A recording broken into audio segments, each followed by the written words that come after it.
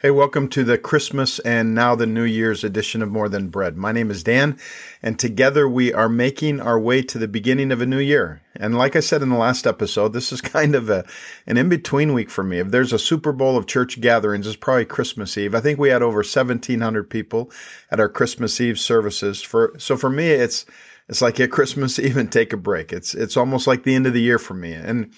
But then we're also on our way to the New Year. So this week between Christmas and New Year's Day is in between finishing and starting. If you've been listening episode by episode as they drop, then you know that we started a Christmas pause about 20 episodes or so ago. And then to give myself a bit of a break at Christmas, I put in my Christmas Eve message. That was Christmas pause number 16, Follow the Star. And then the last episode, Christmas pause number 17, was a little bit less of a dive into the Word and more of a conversation with Lynn and I, a Christmas Day message. And now we are giving John, I said we'd do this, giving John an opportunity to share his thoughts on the Christmas story. And then I'll give a good scripture or two to set up the new year. And then we're back to Paul's letters from prison. We'll finish up Philippians and then on to Colossians, which is an amazing book, especially an amazing book about Jesus. And then we'll finish up with Philemon. So for Christmas, New Year's pause number 19 in the 222nd episode of More Than Bread, we're back one more time in John chapter 1, verses 1 through 14. Listen as he shares his light in the darkness words from God. I'm reading from the New International Version. In the beginning was the Word, and the Word was with God, and the Word was God. He was with God in the beginning. Through him, all things were made. Now, if you're listening to this for the very first time, you're probably not, but my words, the word here is Jesus. This is John talking about Jesus. In the beginning was Jesus. In the beginning was the Word.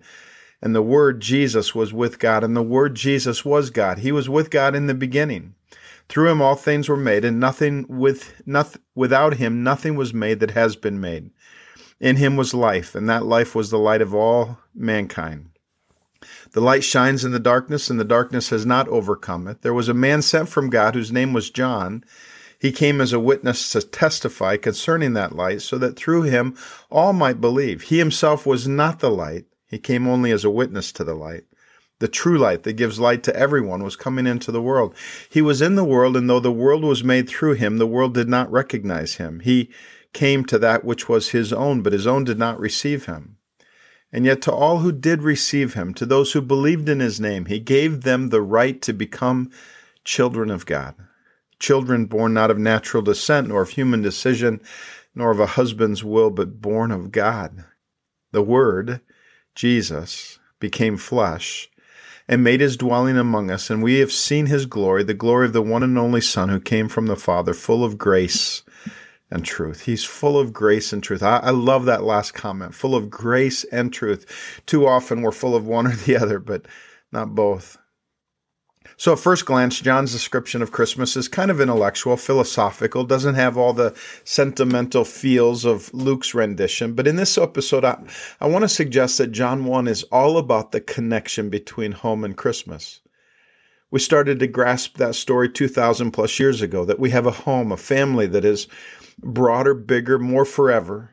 When a baby named Jesus was born in a town named Bethlehem, because listen, the Christmas story is not just a philosophical or metaphorical story about how God became human. It's certainly not a sentimental story about the nobility of the human spirit.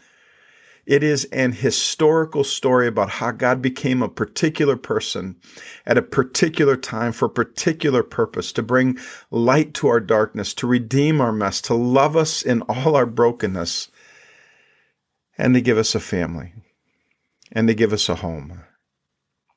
This is John's Christmas story theme, stated so beautifully. In verse 14, he writes, "So the Word became human and made his home among us. He was full of unfailing love and faithfulness, and we've seen his glory, the glory of the Father's one and only Son." We hit this in the last episode, but it's worth another mention. If you have your Bibles open, underline or circle those words, made his home among us, dwelt among us. The Greek word is eskenosin, and it literally means he pitched his tent in our midst. He tabernacled with us. He wanted to make sure there were no walls between us and God. In the beginning, the Word was God. In the beginning, the Word was with God, and he was home. But he left home to do a deep dive into our mess with his glory. He's relentlessly pursuing us to give us a home. Let me tell you a home for Christmas story about a man named Russell Love. I love this story. The odds were probably 1 in 8 million, but Beverly Elliott thought she had to take a chance. Her only son, Russell Love, at the time was 27 years old, was homeless somewhere in Los Angeles County. She hadn't heard from him in 2 years, hadn't seen him in 4. She'd tried everything. Her last hope was to run a personal ad in the LA Times. It ran for 12 days, 1 October, and it read, "Russell Love, from Houston, or anyone knowing where he lives, please call his mother collect." And it left the number. "Russell, your mother will never forget you," the ad concluded. "She loves you." Meanwhile, Ralph Campbell had spent 25 years living on the street and had more than a few regrets about leaving home. 18 years earlier, his mother tried to get a hold of him when his dad was dying. He didn't find out for 2.5 years. So the ad stuck in his mind. A mother trying to find her son, Russell. A few nights later, Campbell had some extra sandwiches and offered one to a friend who turned to another guy and said, "Russ, you want a sandwich?" Later that week, Ralph called the newspaper and they went on a search for Russell Love. They found him sleeping behind some shipping containers in a back lot. "Are you Russell Love?" "Yes," the thin young man quietly responded. "Your mom's trying to find you. Would you like a copy of the ad?" "Yes." Clutching it tightly, he walked away. Russell called home on Friday and twice more that weekend. His mother told him how much she missed him and said she'd send him money. She hoped he would use it for plane tickets home. She wanted him home for Christmas. Home for Christmas.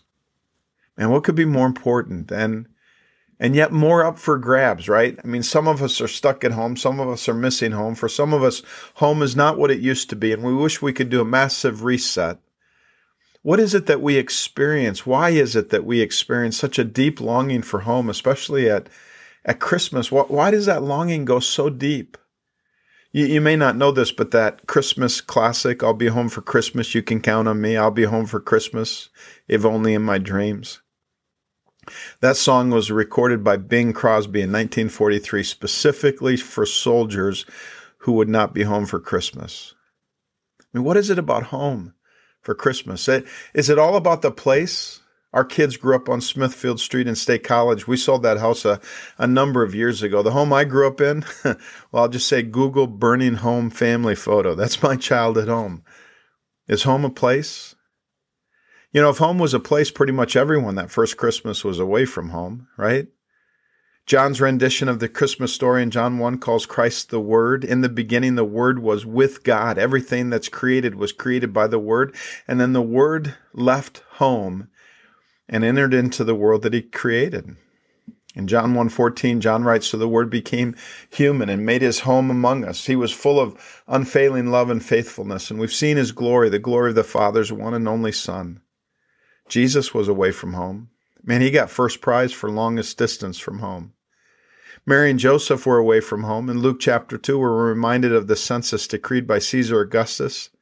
It says in verses 3 through 5, all returned to their own ancestral towns to register for the census. And because Joseph was a descendant of King David, he had to go to Bethlehem in Judea.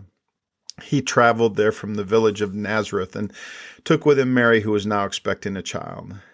Depending on the route, Nazareth was about 100 miles from Bethlehem, a difficult 6 to 10-day journey through wilderness and mountains. Mary and Joseph were away from home.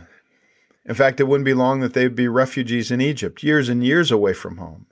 Shepherds weren't home for Christmas. In Luke 2:8, don't miss this detail, there were shepherds living out in the fields nearby, keeping watch over their flocks at night.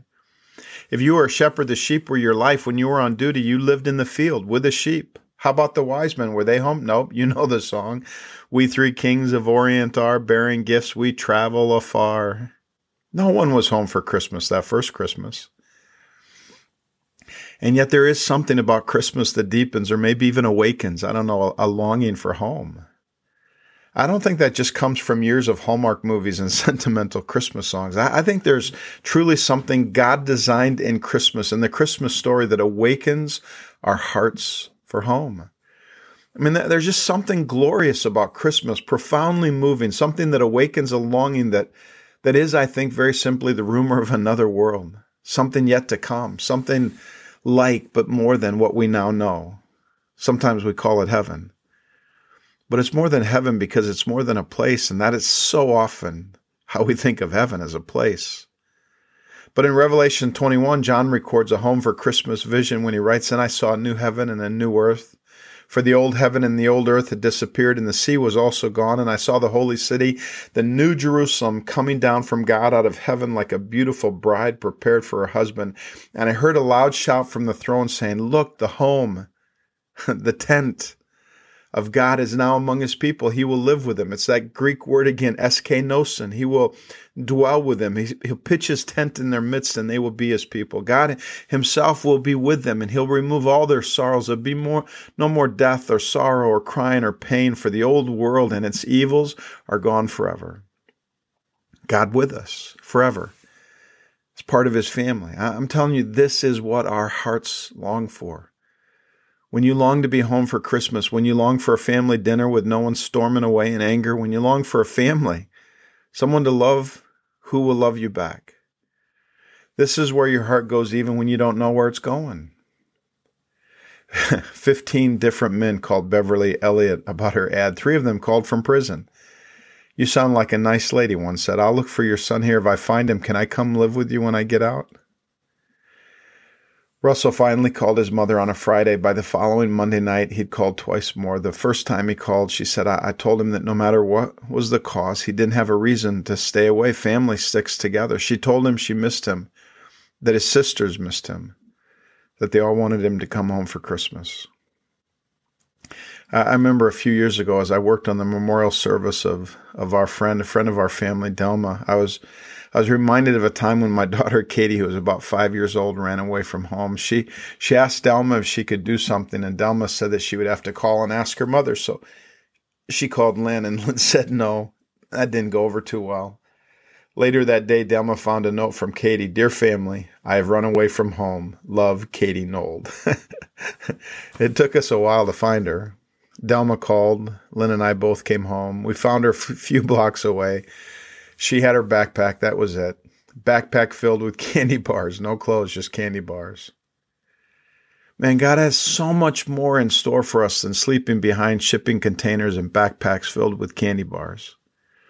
He has so much more than getting our own way. He's got a family in store for us. Christmas started when Jesus left home. Jesus left home to give us a family. I love how Paul describes Christmas in Ephesians 1:3-5, and I especially appreciate the way it's written in the Living Bible. Imagine this, Paul. Paul says, "Long ago, before God made the world, God chose us to be his very own through what Christ would do for us. He decided then to make us holy in his eyes. Without a single fault, we stand before him, covered in his love." His unchanging plan has always been to adopt us into his own family by sending Jesus Christ to die for us. And he did this because he wanted to. I love that. That's the Christmas story. That's the source of your Christmas longing. If you know Christ and have received the gift he has to give of life, you have a family. You have a family, and you're covered in the Father's love. And you know what? We were created for family. You and I both. I think if you had to sum up in a single word what God is up to in the world, it's family. God's goal is deeper than just loneliness avoidance or social networking or getting us into heaven. He's creating a family. And that's the reason why the universe exists, why we exist, is what our souls long for. Perhaps at no other single time of the year do we experience this longing for us any more than we do at Christmas. Home for the holidays. That's our mantra, right? Few things worse than being alone at Christmas. Some of you this weekend, as you listen to this episode, you've been blessed by a great family, perhaps even a great Christian family. You can't wait to be home for Christmas. But do you hear what Paul is saying? He's saying that you don't need to go home to be with family. If you're a follower of Jesus, our identity is family. Our us is church. Church is family. God is our Father. He's a Father who speaks encouragement, who disciplines in love, who cheers loudest at our games and loves to spend time with us. That's who He is. He's our Father, and we're His kids. And we rebelled. We turned our backs on our Father. We ran from His goodness. So Jesus, our big brother, came to save us. Because Dad didn't want our place at the table to be empty. In fact, that's the essence of John's Christmas story. And in John 1, verses 11 and 12, it says, Jesus came to His own, but His own would not receive Him. But to all who did receive Him, to those who believed in His name, He gave the right to become children of God. Christmas is the story of our adoption into the family of God. Through Jesus, we're adopted into the family of God. This is why Christians love foster care and adoption, because it's our story, the good news that God adopts us and brings us into His family, the church. Jesus came to put the us back in Christmas. I love the story of the elderly man. He lives in Phoenix, and he's on the phone with his son in New York City. He says, I hate to ruin your day, son, but I just called to tell you that your mother and I are divorcing. 45 years of misery is enough. Pop, son says, what are you talking about? We can't stand the sight of each other any longer, the old man says. We're sick of each other. I'm sick of talking about this, so you can call your sister in Chicago and you can tell her. Frantic, the son calls his sister, who explodes on the phone like, heck, they're getting divorced, she shouts. I'll take care of this. She calls Phoenix immediately, tells her father in no uncertain terms, you are not getting divorced. Don't do a single thing till I get there. My brother and I will both be there tomorrow. Until then, do nothing. The old man hangs up the phone, turns to his wife, says, okay, they're coming home for Christmas, and we don't even have to pay for the tickets. What is Christmas really all about? Man, it's about family. It's about family. Let me pray for you. God, I pray for each and every person, especially right now, that person who feels lonely, who feels alone, who feels isolated, who feels like they have nobody who will love them back when they love them in return. God, I pray that by your Spirit, as they dive into your word, as they dive into your Son, that they'll be reminded, God, that your Spirit would whisper to their spirit that they are your kids, that you've adopted them into your family. That's why Jesus came. That's why He came at Christmas. That's why He went to the cross at Easter. That's why He rose again on resurrection morning, so that we would have a gotcha day, so that we could be adopted into the family, so that we would have a seat at the table. God, thank you for giving us a seat at the table. Thank you that each and every person listening to my voice, if they believe in Jesus, they have a seat at the table. And if they don't believe in Jesus, it's so easy. Let now be the time when they say, Jesus, I believe in you. I accept you. I accept your gift on the cross. I accept what you did for me at Christmas and Easter and everything in between. Would you come and be my Savior? I want to be a part of your family. God, thank you for making us a family. In Jesus' name we pray. Amen.